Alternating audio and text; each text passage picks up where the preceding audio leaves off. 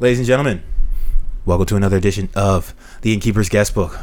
I am the illustrious Innkeeper Freddy.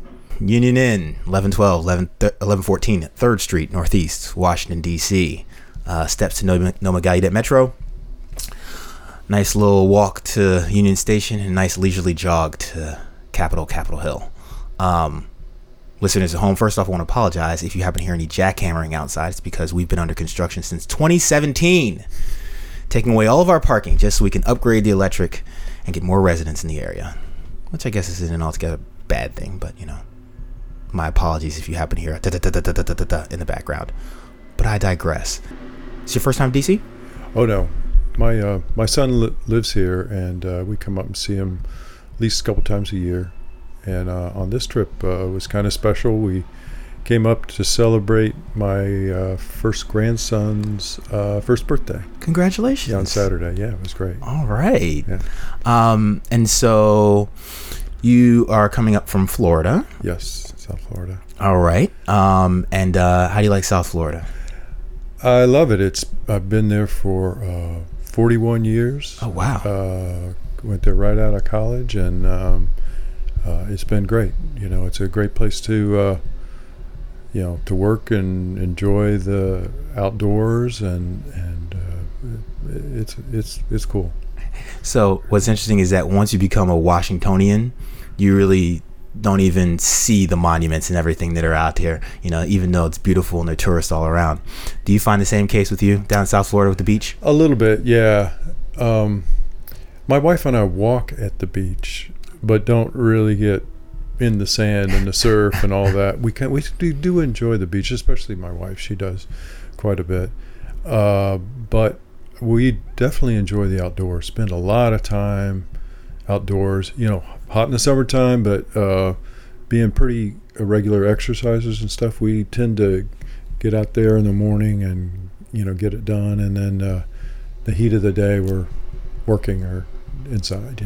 All right, yeah. And the background of the ocean's got to beat the background of jackhammering on the street.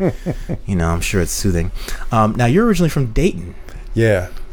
Grew up there on a dairy farm. Really? Outside of Dayton. Okay. Yeah. A dairy farm. A dairy farm. Right. Okay. So were you actively involved in the milking of cows? Well, my dad and a little bit my mom and my older siblings were mostly involved in that, but I definitely did a lot of work on the farm. We always had baby calves, and that was the younger kids' responsibility to take care of the younger animals, and we had horses, and sometimes we had chickens and all that. It was a pretty good size operation. We had about 100 head of cattle. Okay. Total, and a lot of work. My parents, I tell this often, my parents were married for 25 years before they had children old enough so they could leave for a weekend. Wow. So they worked 7 days a week for 25 years straight. So it's a pretty tough life. I can imagine. Now, how many acres does that equate to? A couple hundred. Okay. Yeah. All right. And so what is something about working on a dairy farm that you find interesting the average person doesn't know about? Good question. Well, I'll tell you, when you're small and you have, the care and feeding of, kind of small animals, you really learn responsibility early. So I felt like it affected me long term because I kind of had that responsibility, and the adults come in and they kind of check maybe once a week, but if you're sloughing off and not feeding them properly, they can be very sick in a week's amount of time. So that was pretty awesome. And just the other thing is how hard the work is. My parents would get up at like 4:30 every morning and come in for meals and stuff like that, but and then would not knock off till 6:30 or 7 at night. So it was, 12, 13-hour days. And this is laborious work it's too. Tough. Yeah, it's a tough way to make a living. Yeah. So for small family farms. So, did you have a rooster that crowed in the morning to wake everyone up? At times we did. Really? Yeah, because we kept chickens at times. Okay. Not always, but yeah, and we had roosters. Yeah. So outside of milk, what other dairy products did your farm produce? Well, it was really just milk. We produced, in terms of dairy products, we also sold our male calves, because you don't need all that too many males around. You need just True. one or two bulls. Sure. But then we produced a lot of grain and stuff from the farm that we sold as well. Okay. So wheat and sometimes we used corn mostly to feed the cows, but sometimes we sold corn, and we always made hay to feed the cows. So, like grain in silos and things, like would you take the grain to another silo, or did you have a silo on site? Well, the wheat and oats we would take to the local granary and sell it there, but we had silos that we put chopped corn in, called corn silage, and that we would feed to the cows. And so those are the tall silos that we unloaded all winter long when the grasses were not growing well, and Okay. So last question for Dairy Farm before I move on. okay. You're interested in it. Oh yeah, no. So I can give a bit of background on that, but does the oatmeal taste better? Like when you get the oats straight from the ground right there, and you're making your oatmeal, does that taste better than the oatmeal that you find that you get in the stores? Yeah, we really didn't make our own oatmeal. Okay. But I will tell you, oatmeal tastes a lot better with whole milk than with skim milk. Yeah. And we had whole milk every meal. It's the milk, huh? Yeah. It was just so rich, Okay. Yeah. When I went back to grad school a few years ago, I had an internship with a Weyerhaeuser, which is a timber REIT. Yeah. And so I've always been interested in just the agricultural timber side of things from a real estate standpoint, because that's what my background is. Okay. So yeah, that's always interesting. So does your family still have the farm? No. My parents have died, and there was none of the children that were really all that interested in farming. So we just kind of sold the farm off as we were going away to college, and we still I have a brother and a sister who still have very small farms, but not the big dairy operation that we had when I was growing up. Okay. All right. So you are a retired mechanical engineer. Yeah. Okay. So what'd you work on? I worked in aerospace on jet engines and rocket engines for 41 years. So how'd you get into that from a dairy farm? Well, going to high school, my 2 or 3 of my teachers said, "Hey, you know what? You're pretty good in math and science. You should be an engineer." And I was like, I'm not sure what that is. But so I started looking into it, and I went to Ohio State, who has a good engineering school. And it was a good time. I graduated in 1977, long time ago. And a lot of good job offers were out there. And the company that I went with in South Florida looked really exciting, doing jet engines, and it's so that's where I went with. And so were you on the making of new jet engines, or were you on the side of making the existing jet engines more efficient? Or yeah, that's a good question, because it shows you understand the product some. So new designs come along about every 10 years. So it's really kind of, most of what we do is make current products better. Okay.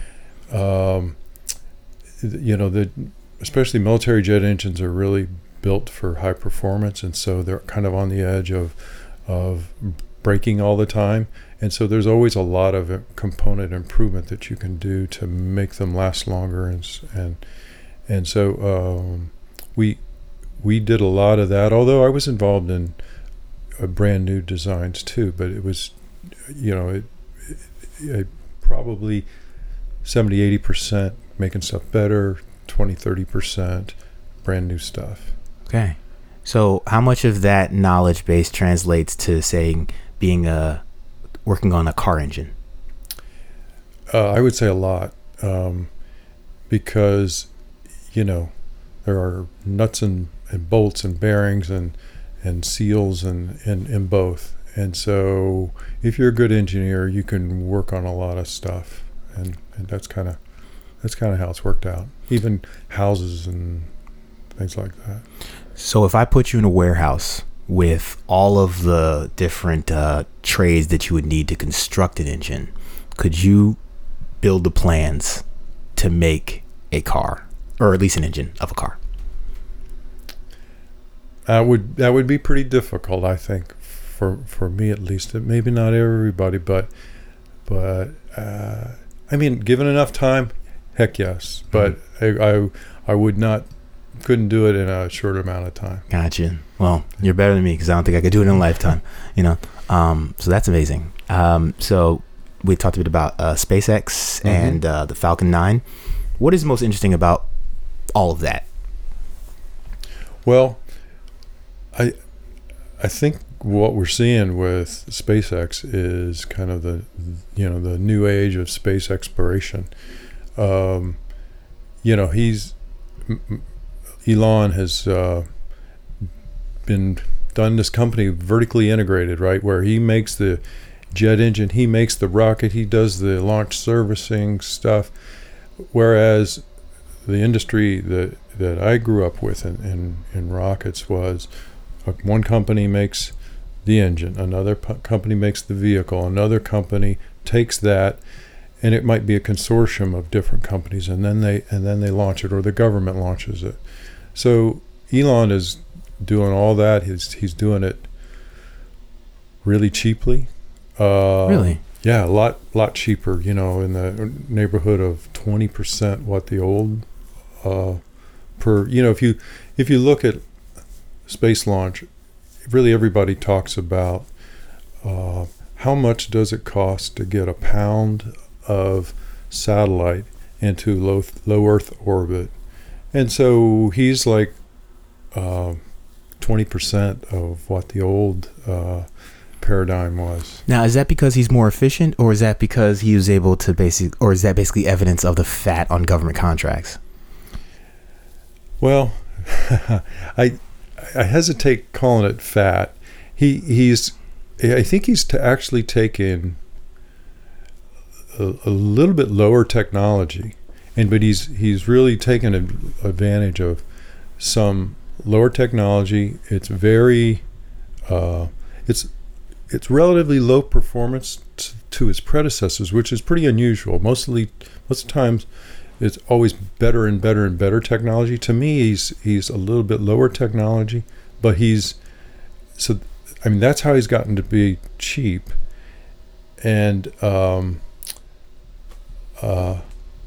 this vertical integration. So he doing it all himself, one-stop shop. He has been able to reduce his cost. So I think that's his big secret. I mean, I know he's still making money, and the rocket business in the past is always, you can't charge every penny you want. These are government contracts, so they control how much money you make.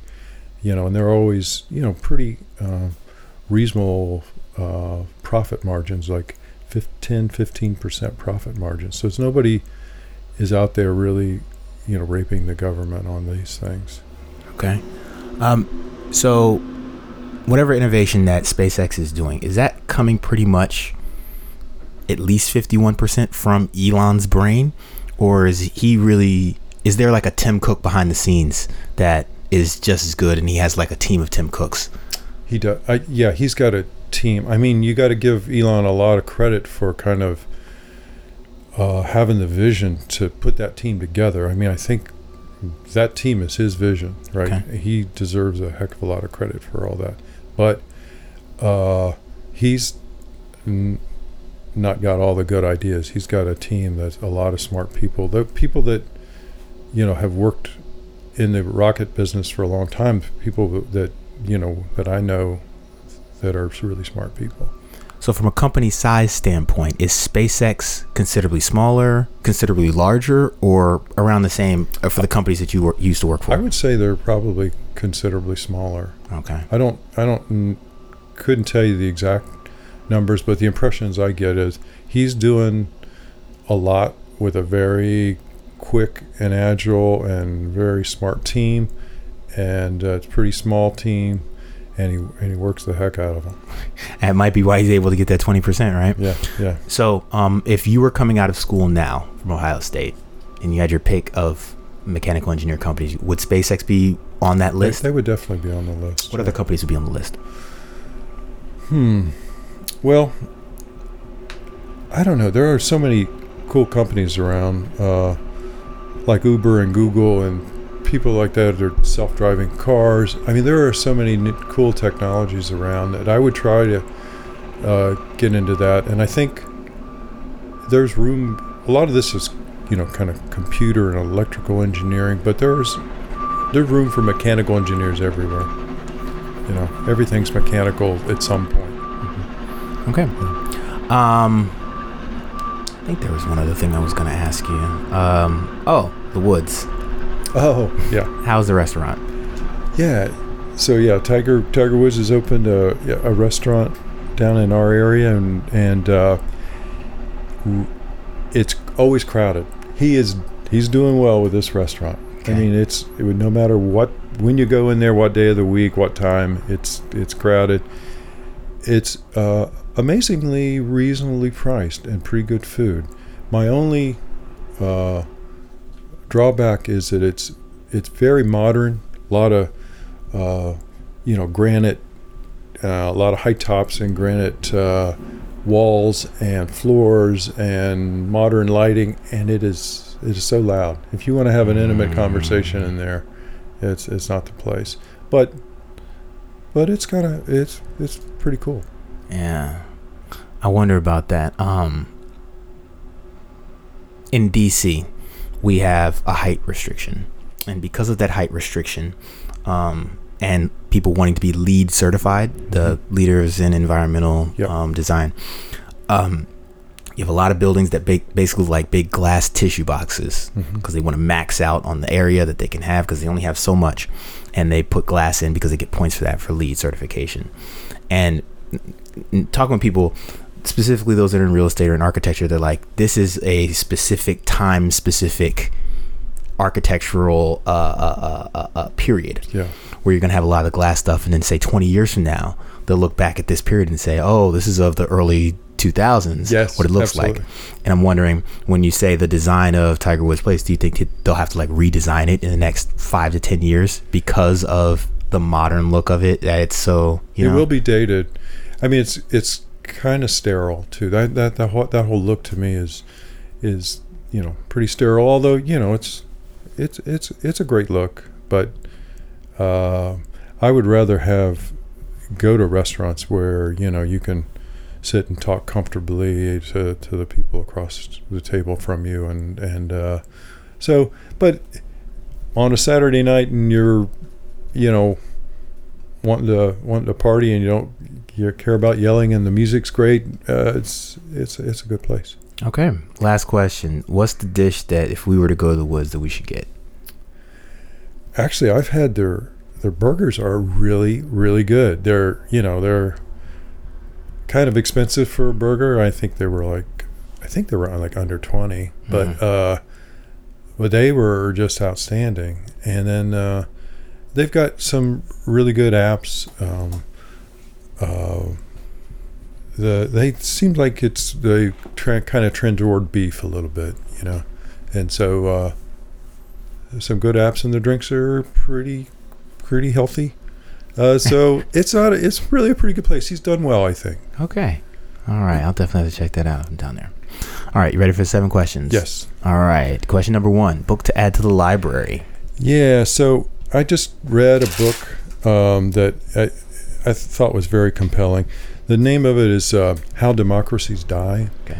And it's by, and I have to kind of look this up on my phone, Stephen Levitsky and Daniel Zimblad. And they're a couple of, they're either Harvard or Yale history professors and studied government their whole careers. And their point is, getting back to the title, How Democracies Die, is most people have this idea that governments are overthrown by, violent, some sort of a junta or something like that, where bad guys come in and the military takes over or something. But in reality, most times it happens at the voting box, where some demagogue comes in, he puts fear in people's hearts, mostly of the other, the immigrant or what have you, that, and that whole people vote away their rights over time, and they allow one party to basically shut down the other party, and they shut down the judiciary and the free press, and they agree to take their rights away, and people don't realize it when they're doing it, but they think they're making themselves safer, and these authors came up with a lot of examples like Chavez and Venezuela, Putin and Russia, and even Hitler. And then they made a lot of parallels to our country as it is today, where, Trump has never had anything good to say about the press. He would make the press capable of being sued for libel, which would essentially shut down the press, because they would be in court all the time trying to defend themselves. He's made fun of the judiciary, told them that these judges are bad. He's called his opponent in the presidential election a crook and said she should be in jail. So he's taking that rhetoric of these demagogues and making it his own, and it's kind of frightening.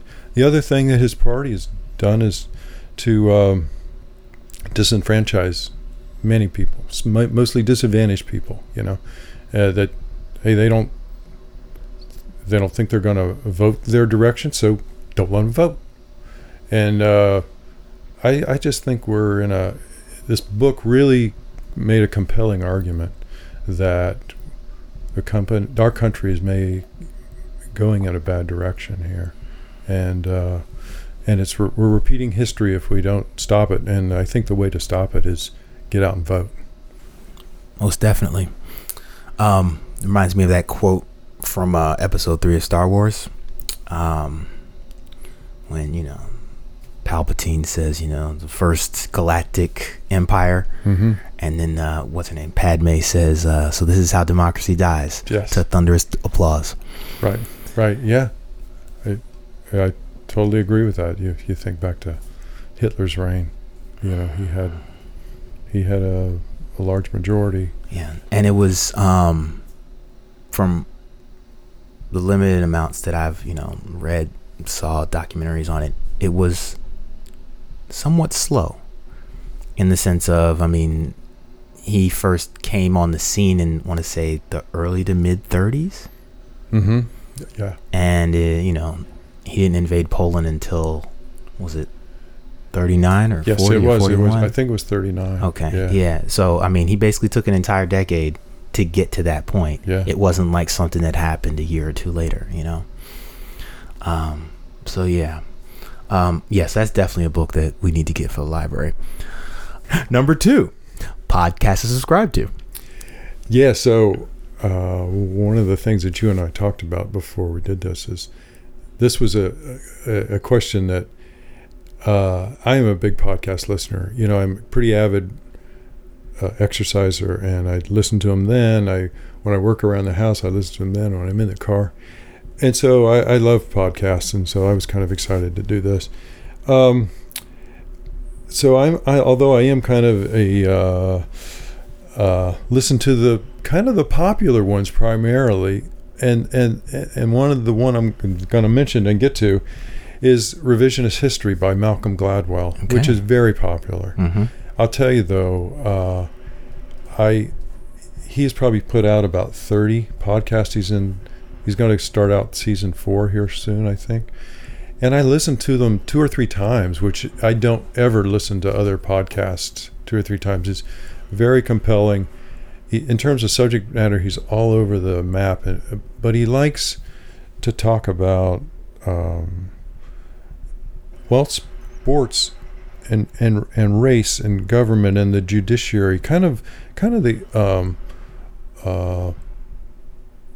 talks about, I think, the disadvantage and justice, and does it in a very, very compelling way. And I think it's clearly the best podcast out there. All right. Any podcasts of note that you'd also put as, you'd say, top another 3 that you know? So Freakonomics, really love Freakonomics. Got that one in my your my podcast role or podcast feed. This American Life, got that one too. Yeah, and one that maybe is probably not as popular is American History. American History Podcast is something besides that, but they go through and they'll do like 10 podcasts on the American Revolution or 10 podcasts about the Civil Rights Movement, and it's really pretty well done too. So all right, let me make a couple for you as well. Slow Burn Podcast, have you listened to that one? No, I have not. So that's done by Slate Magazine, and it's kind of serialized like that, where one whole season will cover a big political event. Okay. So they only have 2 seasons. The first season was on Watergate, and the second season was on Monica Lewinsky, Bill Clinton. Yeah, but it's really good. Especially, so I didn't grow up during Watergate, so I've always heard it from a backwards looking back. Right. But I was alive during Monica Lewinsky, so it's like interesting to see how the things that I remember, especially growing up in the DC area, came up during the podcast, and it put them in a different context. Now that you mention it, those 2 subjects, I have heard of that podcast, and I have kind of been meaning to look. I knew it was, when you said Slate and those 2 subject matters, I said, I've been kind of meaning to listen to that. Yeah. The Daily, the New York Times. Yeah. I don't know if when you came in, you heard me playing it earlier. Yeah, but basically they cover, it's like every morning comes out Monday through Friday, between 20 and 30 minutes. And they spend the bulk of the podcast, I want to say the first 20 minutes of the podcast, talking about one major story that's happened. And they always go in depth. And the New York Times is so robust in terms of their reporting. They have somebody everywhere. Yeah. So they pretty much can give you a very, very, very good, detailed synopsis of what happened, as well as the context and that's great. Insight. Last one I'd say is a long form podcast. But that's partly because I'm a podcaster myself, and I think that the guys who do it, they're like A quality interviewers. They really know how to interview. Very, very good. And so I listen to it kind of like as a for professional development. Yeah. But also they bring on basically journalists, magazine luminaries, whomever, on their podcast, basically when some major event has happened or they've written a long piece. Okay. And they'll just talk with them on the podcast, and they'll a lot of times mention other pieces that they've done before, and so kind of you can loop back. Exactly. And explore that. Well, you mentioned the great interviewers. The other one that I listen to pretty faithfully is Terry Gross, the Fresh Air. She's a fantastic interviewer. Yeah. And she has a lot of very interesting people on that. You'll love that. Definitely. Yeah. Next time you come up, you have you been to NPR's headquarters yet? I've been by it a number of times. Okay. So I believe you go to npr.org/tours. You can sign up for a tour. They happen every day at like 11 a.m. Really? Yeah. But a lot of times the week of, they're not. They already booked up. Yeah. Okay. So good good idea. Next time you come visit your son, check it out. All right. Number 3, something that you didn't know that you needed until you got it. Yeah, a little cliche on this one, but I'm, as I kind of mentioned earlier, a recent grandfather to 2 grandchildren now. I have one in Florida and one in DC. Congratulations. And I mean, I was really looking forward to grandchildren, but didn't really know how much I was going to love them and need them until I got them. You know, it's great. I always enjoyed my own children, but there was always that responsibility that went with it. That I don't know. It's awesome responsibility to raise children. When you're a grandparent, it's all kind of one-sided. It's all enjoyment. It's all the good stuff. Yeah, it's all the good stuff. So that has been really, really special. And I'm getting, my oldest one is only 20 months old, so I've got a long road ahead of enjoyment with those 2. That's great. That's really great. All right, number 4, bucket list place to travel. This is a place that you've been that you recommend for the listeners to add to their bucket list. Yeah, I thought about this one a lot. I would say Rome. There are prettier cities than Rome, and maybe more things to do than Rome. But I tell you, Rome is the cradle of Western civilization. You know, we get so much of our language from Latin, and our architecture, our form of government was all started there. And when I was there, spent just really about a week there. It seemed like around every corner was, oh my God, I've been hearing about this thing my whole life, and here it is right in front of me, and it's 2,500 years old, and it just it's pretty mind blowing. So I would say Rome was probably the most interesting place I've been. Okay, and good food too. Oh, and excellent food. Yeah, left that out. That was pretty obvious. I left that out. Well, the first place I ever ate truffle oil infused pasta was Rome. Mm-hmm. Oh my God, that was incredible. Yeah, it changed your life. It changed my life, exactly. All right, number 5, 50 Mile Detour restaurant. Yeah, on the subject of food. So there are 2 restaurants in Malibu, just north of LA, that I have literally gone 50 miles out of my way to go to them, and that one is Gladstone's and the other is Duke's, and they're both touristy places, but the food is really good, but not the best. But the views, I mean, we're looking right out of the Pacific and watching sunsets and the waves crashing and seabirds diving. I mean, I've never been to a restaurant with such spectacular views as those 2, and so those literally have gone 50 miles out of my way for those. So are they next to each other? Pretty close. They're just a couple miles down the road from each other. Okay. So if you are coming up from LA, which one do you hit first? Gladstone's. Okay. It's right. There's a canyon road. I think it's Malibu Canyon Road, that it kind of intersects the Pacific Coast Highway, and it's right there on the west side. And then Duke's is just a couple miles more up the road, up Pacific Coast Highway. All right. So if you want to get a oceanside or oceanfront seat at one of these restaurants during sunset, do you have to make reservations like a month in advance or something? Or I don't think we ever did. Gladstone's especially is a great big restaurant, and of course, if you go there Saturday night or something, I'm not sure they take reservations. I don't think they did the last times we were there, but if you go any weeknight, it shouldn't be a big problem. Okay. Yeah.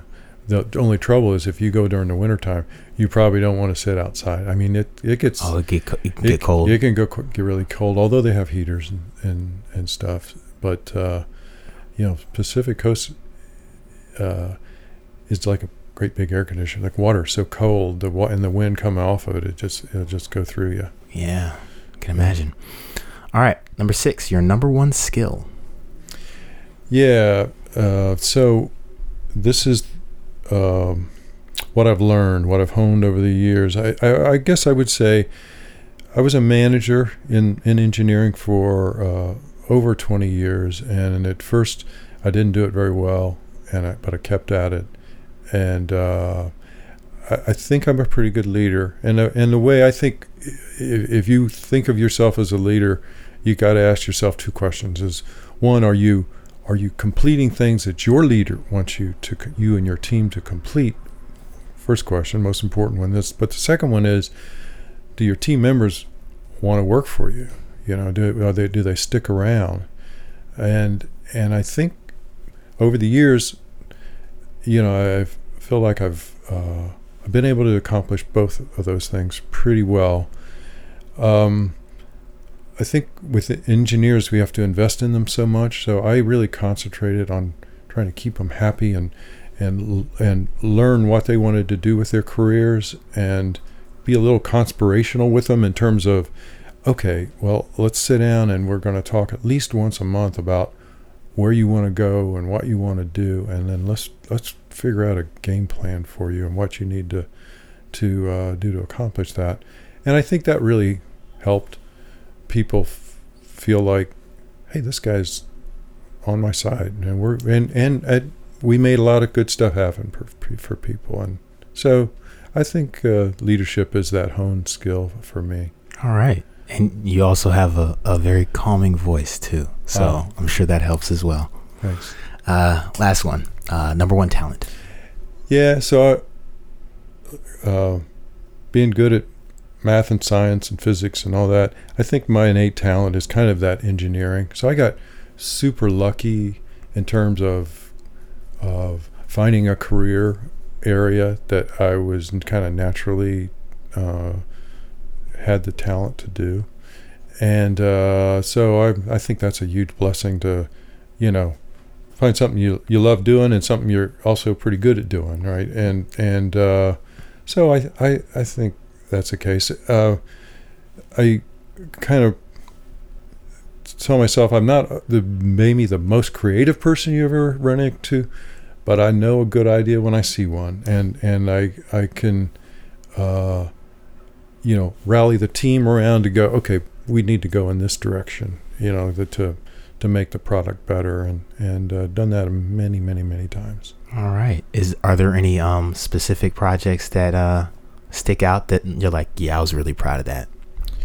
Well, I was involved in the space shuttle program for a number of years, and when our equipment first launched on the space shuttle way back in '95, it was it was probably the highlight of my career, because we'd been working on that hardware solid for 10 years to get it running through its paces, to design it and run it through its paces to convince NASA, who's a tough customer, that it's ready and the astronauts are going to be safe. And it was a long end of a long journey, at least, that, hey, we could say we are definitely ready and we're keeping the astronauts safe with that hardware. So that was great.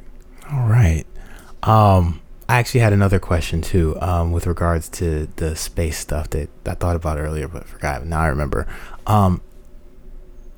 Do we have a lot of space shuttle launches now that people are putting satellites, like, for internet purposes and everything? Like, do we have a lot of space shuttle takeoffs just to low orbit, or is it only still sporadic? No, the space shuttle's been shut down since, I want to say it was several years. It's 5 or 6 years at least. Mm-hmm. So we haven't been doing any space shuttle launches.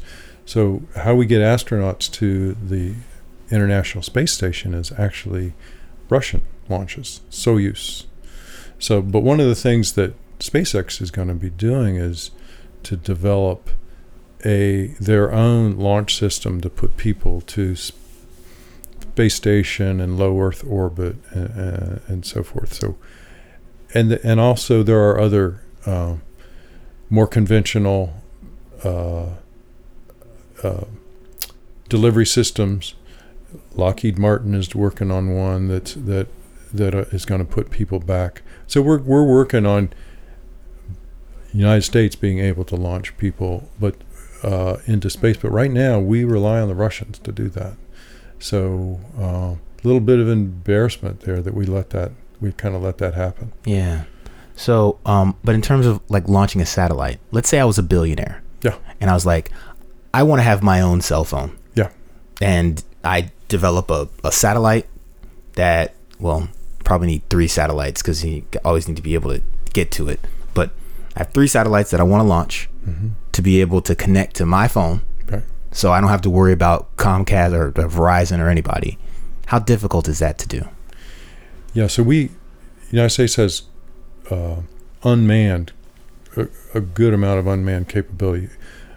SpaceX is one, but United Launch Alliance has 2 big rockets, heavy launch rockets that could do it. So you would contract with one of those launch providers, and they would charge you somewhere in the neighborhood of $200 million to per. Ooh. It might be, I don't know, it's 80 million. SpaceX is lower, but depend on how much lift, how big your satellite is, how much lift capability you need.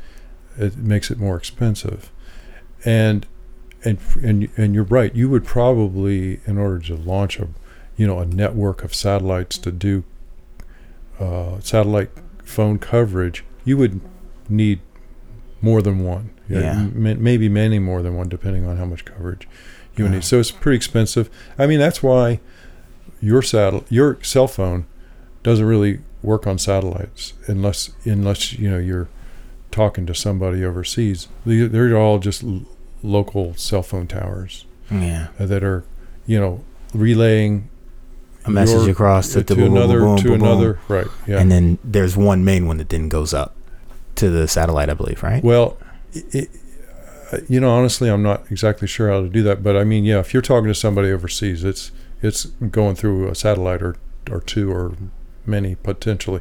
But if you're talking across somebody across town, it's just going through towers. Okay. Last question, I promise. Is there a lot of space junk in lower Earth orbit? Oh yeah. Because there's a